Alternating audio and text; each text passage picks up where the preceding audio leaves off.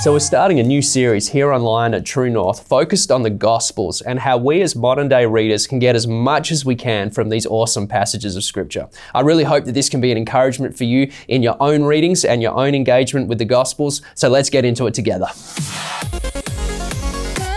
So today I want to take us into the four Gospel accounts that we have in the New Testament of Scripture. Of course, Matthew, Mark, Luke, and John. Now, in particular, what I want to do is take us into what's been come to be called as the Synoptic Gospels. Now, that word synoptic just means to be seen together. Now, three of the Gospels in particular, Matthew, Mark, and Luke, share a striking amount of content and similarities. Now, on one hand, this is to be totally expected. It's three authors accounting the life and ministry, the teachings, the death, the resurrection of Jesus Christ. So we would expect them to have a large degree of similarities. But it really does go beyond that we have entire units of verses that are word for word the same across the three Gospels. Not only is there shared stories and shared content, there is actually word for word the same passages. So this raises some interesting questions, sometimes talked about as the synoptic problem. What is the source of these similarities between these three Gospel accounts? Now, it's worth noting that all three follow the same basic structure of the life and ministry of Jesus, beginning first with the ministry of John the Baptist, Jesus' Galilean ministry, Jesus' journey through Judea, through Samaria, through Perea, his entry to Jerusalem at the start of the Passion Week, the triumphant entry, his death and resurrection, and also capturing his teachings about the kingdom of God. They all follow that same structure, yet as part of that, there are portions that you have to look at and as a modern day reader say, there needs to be an explanation as to how these are so strikingly similar across the three. Now, different researchers of the New Testament, different biblical scholars have come down to a couple of different conclusions as to how these three particular gospel accounts could be so similar. The first is the idea of complete independence. And I'm going to do my best to avoid my own personal biases as I go through these.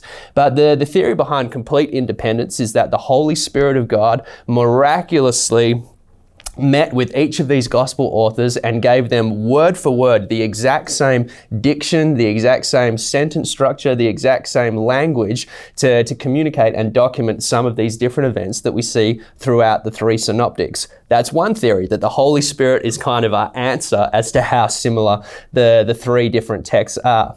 So that's the first theory, is that there's no collaboration and the striking similarity, the word for word similarity, is explained by an act of God. One possibility. The next possibility is that of Markan priority.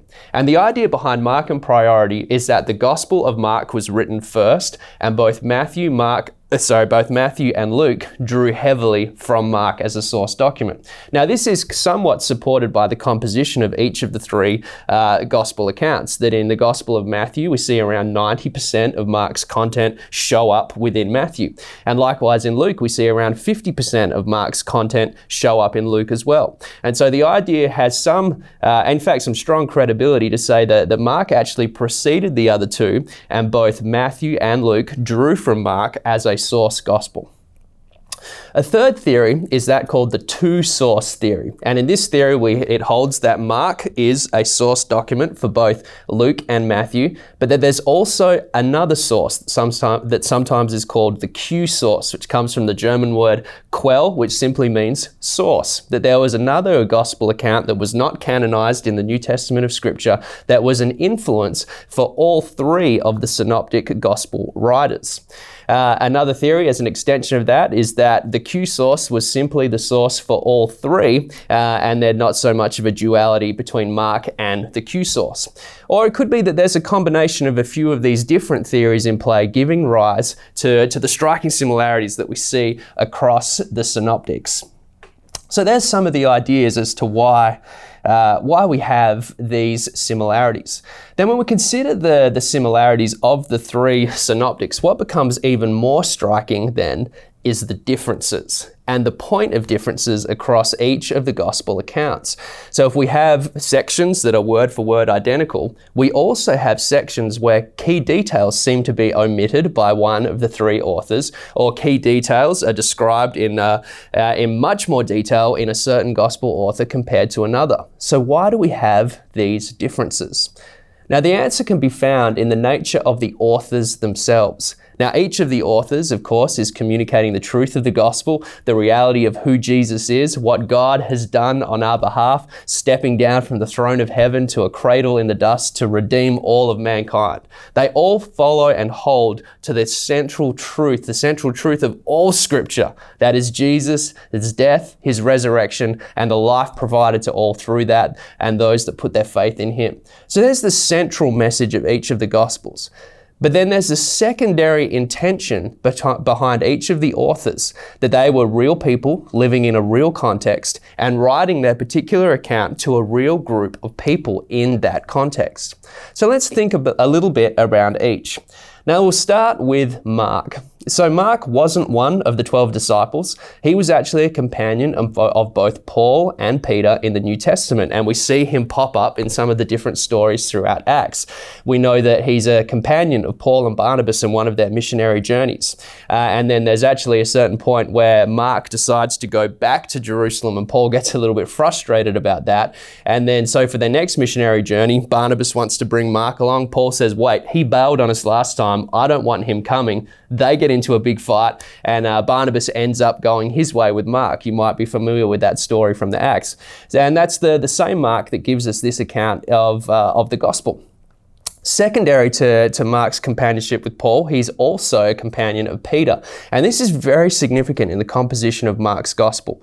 Now Mark, and it says in 1 Peter chapter 5, that Peter gives to Mark the instruction of the Lord, that Peter actually gives to Mark the stories of who Jesus was, the teachings of who Jesus was. And some people have gone so far as to say that Mark's gospel is actually a gospel of Peter, with Mark only operating as a scribe. Now this gives some more credibility again to the idea that we mentioned earlier about Mark being the source document for Matthew and Luke. Now here's a good question. Matthew, as a disciple, an eyewitness to everything that happened in the life of Jesus, why would he draw so heavily from Mark, who wasn't present in all of those events? Now the answer can be found in the authority of Peter. Now we're in the period of the early church, and Peter is the head of that early church. So Mark's account carries with it the authority of Peter, which both Matthew and Luke would have respected and allowed to influence their own gospel accounts. So we know that Mark, he was a companion of Paul. His gospel was shaped by Peter, who was the leader of the early church, this around 30 years after the death and resurrection of Jesus. So here's who Mark is as an author himself. But now Mark is actually providing his gospel into a very particular context. We've got to remember that these gospel authors, they had no idea that 2,000 years later, their gospel accounts would have been translated to almost every language on earth and read by readers 2,000 years later in a range of different cultural contexts. They were writing in a far more specific context. Now Mark, for example, he's writing to the Roman church a few decades after the life of Christ, a church that was heavily persecuted, a church that indeed was facing death because of their faith in Christ. And this shapes the way that Mark portrays Christ in his gospel. Mark, more than the others, portrays Jesus as the suffering servant, a picture that's first given to us in Isaiah, prophesying about what the Messiah would be like. Mark really spends time explaining the persecution that Jesus faced, the suffering that he chose on our behalf. And he focuses on that as a way to encourage the persecuted church in Rome. So much so that of Mark's 16 chapters, 6 chapters are devoted to the final week of Jesus' life, and only 10 chapters to every other week in Jesus' life. That Mark's gospel is written with the intention to portray Jesus in his suffering and the power of his sacrifice through the cross, as a secondary benefit to encourage what was a highly persecuted church in Rome in the day. So there we have Mark, and that shapes some of how we come to see his portrayal of the gospel and what shapes the details that perhaps he focuses on. Next, let's turn to Matthew. Now, Matthew was one of the 12 disciples, an eyewitness to most of the events that we see portrayed in the Gospels. We also know that Matthew, prior to being called by Jesus to follow him, he was a tax collector. That meant that he was a Jewish man who was somewhat supporting the Roman governance of the day and taxing his fellow Jews on behalf of Rome, which meant that it was fairly likely he was an unpopular guy. But nonetheless, Jesus calls him to follow me. He says, "Come, Matthew, follow follow me. And Matthew leaves his tax collecting behind and becomes a disciple. It's also worth noting that in the other gospel accounts, he's sometimes referred to as Levi. It's the same disciple. So Matthew, a Jewish tax collector, becomes a disciple. And again, around 3 decades after the resurrection of Jesus, he too provides his gospel account. Now, Matthew is writing to a Jewish audience, and the intention of his account is to encourage and remind the Jews that have not yet placed their faith in Jesus as their Messiah, that Jesus truly is the Messianic King prophesied through the Old Testament, that he is the one that they've been waiting for, that he wasn't just a rabbi, not just a teacher, not a prophet, but he is the Son of God. And that shapes how Matthew focuses on different details throughout his passages and why there might be points of differences from the other synoptic gospels. And then, of course, finally, we have Luke. And Luke is a companion of Paul. You might remember that he's a physician, and he journeys with Paul in his missionary work. And Luke, in his account, what's very interesting and very notable is that he is the only non-Jewish gospel author, which is really significant. And a lot of what Luke does, he portrays the interactions that Jesus has with non-Jewish people, or perhaps more broadly, people that don't hold any kind of position of power within their cultural context. So Luke tends to focus on a lot of people in a position of weakness. He focuses on a lot of Jesus' stories with women who, unfortunately, in the world that Jesus lived in lived in a position of weakness. He focuses on people from other cultures like Samaritans. He focuses on people that were pushed to the margins and how Jesus interacts with them. And the central idea of what what Luke is trying to communicate is that Jesus and the story of the gospel, it is for everyone. It's for everyone, not just the Jews, but it is for everyone. And that shapes how Luke describes some of the stories that we see in the life of Jesus as well. Let me give you an example. So both Matthew and Luke both tell the story of the birth of Jesus. We know that Matthew, his intention as an author is to reveal to a Jewish audience that Jesus is the Messianic King. Luke tells the same story as well, and we know of Luke that his intention is to reveal that the gospel of Jesus isn't just for the Jews, but it's for everyone. Now let's look at how they both tell the story. Now we all kind of know the story of Jesus' birth. We've all seen a nativity scene, and we all know some of the details around that story. And probably a lot of the nativity scenes you've seen, there are both shepherds and wise men or magi. Now what's interesting is how Matthew and Luke choose to focus on and omit one of these different people groups in their story. Now Matthew, he doesn't feel that it's significant for what he's trying to communicate to mention the shepherds even at all. So the shepherds don't feature one little bit in Matthew's account of the birth of Jesus. But he does focus on the Magi. He focuses on the wise men who were foreign dignitaries who in essence were coming to pay their respects to the birth of a powerful king. They brought with them incredible gifts, recognizing that truly a king among kings has been born, and they offer their allegiance, they offer their gifts in recognition of the king that has come. So for Matthew, this is an important detail because he's trying to communicate that Jesus is in fact the Messianic King. So for him, it's important to include in his account the reality that these wise men came bearing these incredible gifts in honor of the King that was born. Now Luke, on the other hand, the intention of his gospel remembering is to communicate that the gospel of Jesus is for everyone. So for him, the wise men aren't an important detail. So he doesn't focus his writing time on the wise men, and rather he includes the story of the shepherds. That in a powerful display, angels reveal themselves to the shepherds on the hills at night and communicate to them that the Savior for all has been born. Come and see. And the shepherds humbly come to the stable to experience Jesus, to see the child that was born.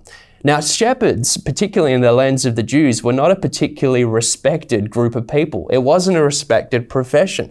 They were kind of on the margins somewhat. So Luke chooses to include this detail to continue to build his secondary narrative around the gospel of Jesus, that it is for everyone, that no one is excluded from the grace of Jesus. And we can see that the secondary intentions of our gospel authors bring some shape as to why we see the differences and the differences in detail between some of the different gospel accounts. Let me finish with one more story as we wrap up this time on the Synoptic Gospels. One of my favorite stories in the New Testament and in the Gospels is this great story of one day Jesus is teaching from a house. And as often is the case, a great crowd gathers to hear his teaching. And as he's teaching, there are some guys at the edge of the crowd, a couple of friends, and 3 friends, and they have with them a paralyzed friend. And now they've heard that Jesus can do these incredible miracles, that people have been healed, that blind eyes have seen again. And they think to themselves, if we can get close enough to Jesus, he can heal our friend. He can make a difference in his life. And now if you've heard the story, you've probably heard it being told that the men tried to get close to Jesus, but they couldn't because of the great crowd. And so what they do is they climb on top of the roof, they dig through the roof, and they lower their friend down right at the feet of Jesus. See, it's an incredible scene, the kind of story that preachers love to focus on because it's so dramatic, it's so fun, this idea of these guys not letting anything keep them away from Jesus. Now here's what's really interesting. Matthew, when he tells this story, he doesn't mention the fact that these guys dig through the roof at all. It's not an important detail to him. Luke, on the other hand, he goes to great lengths to describe where these guys are at and what they have to do to get to Jesus. Now here's what happens next in the story. The man gets to Jesus. Matthew tells us exactly how he arrives. Matthew leaves out some of the detail. Luke tells us exactly how he arrives. But then what Jesus does for him, before healing him, he does something incredibly profound. He forgives his sin. Now, the most important thing for Matthew, and really the only thing that he wants to focus on, is the fact that Jesus here in this moment forgives the sin of a man, revealing his divine nature as God's own Son, having the same essence of God, the same power and authority to forgive even sins. Now, this is what the Jewish people of the day needed to hear, that Jesus, as the Messianic King, had the power within himself for the forgiveness of sins. So for Matthew, he engages with this story and he gets excited. He said, here it is. Jesus is the Son of God. He is the Savior. He is our Messiah. Here he is forgiving sins. So he doesn't focus so much on the experience of these guys in the position of weakness that they had as they tried to get their paralyzed friend to Jesus. Now Luke, he includes the central reality of this story, which is the forgiveness of sins, which then is backed up by the fact that Jesus says, right now, rise up and walk, pick up your mat, get out of here, your sins are forgiven. But then Luke also thinks it's really important to include the great struggle that these guys go through to actually get to the feet of Jesus, that they have to push through the crowd, they have to climb onto the roof, they have to dig through the ceiling, they have to exert all of this energy to get to Jesus. And I believe that Luke includes this kind of detail because his heart is for the person that feels that Jesus is not for them, that the gospel is not for them. Now, throughout our synoptics, Matthew, Mark, and Luke, we see these similarities, we see these differences. And one of the things that we need to come to understand as we engage with each of these gospel accounts is remember that these are real men inspired by the Holy Spirit of God to account the life of Jesus, the teachings of Jesus, but they also do it within a real context. And that can provide a great foundation for us as we continue to engage with the Gospels, Matthew, Mark, and Luke, and also John, that we'll spend some time talking about at another time. But I hope this has been a good and helpful foundation for you as you continue to read and engage with the Gospels. I'd encourage you to take a look at some of these passages and consider the authors, consider their intentions, and hopefully this can clean up and help clean up some of the misunderstandings or difficulties that we can bring around the synoptic problem. 3 Gospels written to be seen together. They're different details, they're different omissions, to be seen as one unit, communicating the incredible power of Jesus and his gospel.